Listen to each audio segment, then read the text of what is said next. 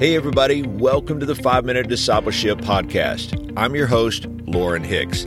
This is episode 445. Thank you for taking time to join me today. Now, for those of you who are new listeners to this podcast, I want to let you know about the 5-Minute Discipleship Journal.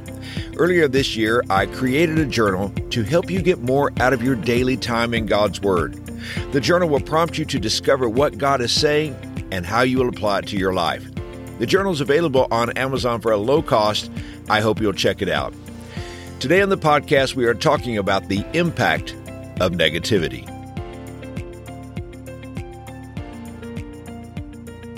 In our culture today, we have an epidemic of critical and negative thinking. It comes out in our vocabulary now more than ever. Social media has given each of us a megaphone to shout to the world our feelings and opinions. This week, as I was praying about my own negativity, I sensed God speaking to my heart these words: Lauren, your negativity is contagious. Those words stopped me in my tracks. Through my negative attitude, through my critical words, I have the power to influence and impact others to embrace this same negativity. This brought me to the necessary question: how am I to live as a follower of Jesus? You know, there is so much that's troubling around us. Like me, you are probably deeply concerned about our country, our culture, our media, and our local communities. The easy response is to share our anger and frustrations with others. We gain comfort in sharing disappointments with other people. Our points of view are validated as others join in agreement. We've all been there, haven't we? But let's come back to the all-important question: how am I to live as a follower of Jesus? I'm reminded of Jesus' words in John chapter 16, verse 33, where he said, I have told you these things so that in me you may have peace. In this world you will have trouble, but take heart, I have overcome the world. Jesus offered his disciples peace. He made the offer in the most unlikely circumstances. In fact, at that very minute, Judas met with Jesus' enemies to plot his arrest. Jesus knew that he would be arrested, forsaken, rejected, mocked, humiliated, tortured, and executed before the next day was over.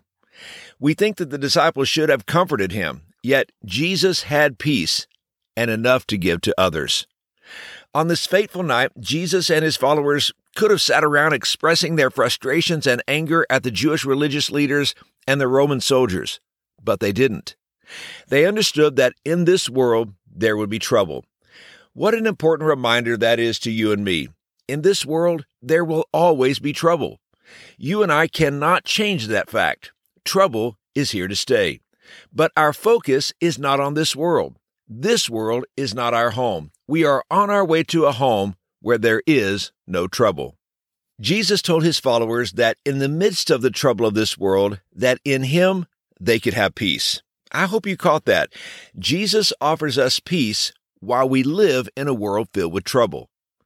Someone once said that a ship can sail through stormy seas as long as the sea does not come inside the ship. With God's help, you and I can endure the trouble of this world as long as we don't allow that trouble to come inside of us. The way we protect ourselves from becoming negative and critical is by guarding our hearts. If you feed daily on negativity, you will become negative. If you consume a steady diet of gloomy, pessimistic, troubling news and conversation, you can't help but begin to express what you are consuming. Commiserating with others may make us feel better, but it does not bring change to the troublesome world we live in. In actuality, we are passing negativity on to others.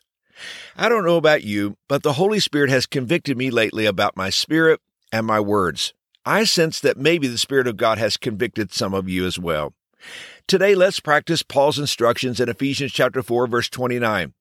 Do not let any unwholesome talk come out of your mouths, but only what is helpful for building others up according to their needs, that it may benefit those who listen. And here's today's challenge. This peace that Jesus promised is found through intimacy with God. Instead of consuming so much negativity around you, begin to daily practice having time with God. Give the problems of this world to God and allow Him to fill your heart with His peace.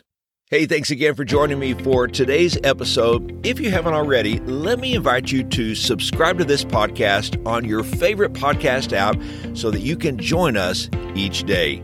I hope you have a wonderful day, and until next time, let's continue on our journey as followers of Jesus.